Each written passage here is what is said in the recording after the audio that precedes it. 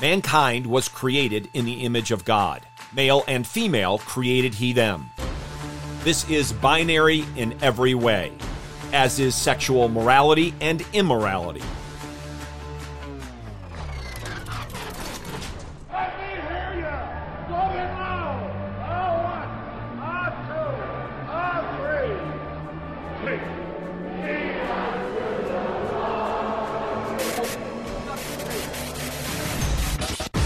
Welcome to In the Bullpen, Up and Ready, a ministry of developing contenders. The call has come. You need to get up and ready now. And look who's coming up. High fly ball into right field. She is gone. It's not confusing in the least, though many are confused about it. They're confused not because it's difficult to understand, but because they love darkness rather than the light. So, how did we get here? By here, I'm referring to the rampant engaging in and almost ubiquitous celebration of sexual immorality. We arrived at this place by defining for ourselves good and evil, right and wrong.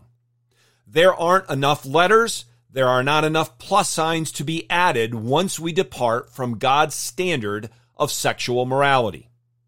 Rebellion against the Lord is nothing new. We read about it often in the pages of history and in the pages of Holy Scripture, including in Numbers chapter 25. Here now, verses 4 through 9. The Lord said to Moses, "Take all the leaders of the people and execute them in broad daylight before the Lord, so that the fierce anger of the Lord may turn away from Israel." So Moses said to the judges of Israel, "Each of you slay his men who have joined themselves to Baal of Peor." Then behold, one of the sons of Israel came and brought to his relatives a Midianite woman in the sight of Moses and in the sight of all the congregation of the sons of Israel, while they were weeping at the doorway of the tent of meeting. When Phinehas, the son of Eleazar, the son of Aaron the priest, saw it, he arose from the midst of the congregation and took a spear in his hand. And he went after the man of Israel into the tent and pierced both of them through, the man of Israel and the woman, through the body. So the plague on the sons of Israel was checked. Those who died by the plague were 24,000. In the first 3 verses of this chapter, the verses leading into our text, we read that Israel played the harlot. They did so with the daughters of Moab. Coupled with this, and these two things go together, they bowed down themselves to false gods, the gods of Moab, joining themselves to Baal of Peor. We read in verse 3, "And the Lord was angry against Israel." In our text, we see that Yahweh gives a clear command, a command that sounds a bit harsh to our modern ears, but his people were being disgraceful. There needed to be prompt and public action as a warning to all the people. But then we read something that I find remarkable. One of the sons of Israel takes his wickedness to another level. We read that while the people were weeping, this man blatantly, before the face of Moses, before all of the people, and of course before the face of God Almighty, carried on in his sexual immorality. So in verse 6, we read of one man's blatant wickedness. But in contrast, in verses 7 and following, we read of one man's righteous zeal. Because of the godly zeal of Phinehas, the plague was stopped. God's wrath was turned away. And Phinehas was both praised and blessed by the Lord for what he did. Are we as zealous for the glory of the Lord and the purity of his people as Phinehas?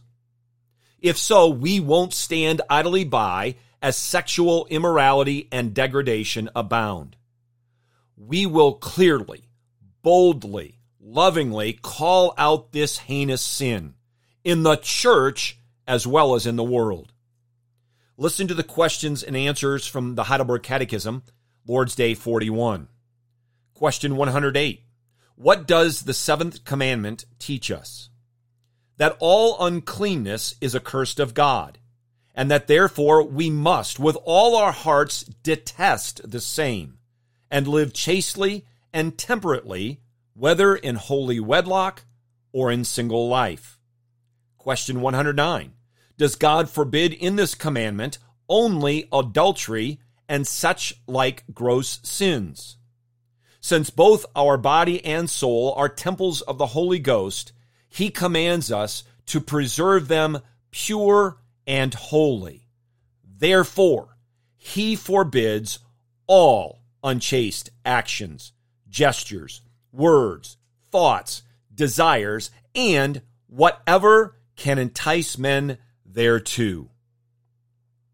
This would include adultery, androgyny, bisexuality, bestiality, bigamy, contraception, deviant acts, effeminacy, fornication, incest, lesbianism, masochism, pedophilia, pornography, prostitution, rape, sadism, sodomy, transvestism, unbiblical divorce.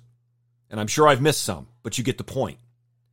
As the Westminster Shorter Catechism states, the seventh commandment requires the preservation of our own and our neighbor's chastity in heart, speech, and behavior. Get your eyes up, fixed on Jesus, the author and perfecter of faith, and be ready to deny yourself, take up your cross, and follow him.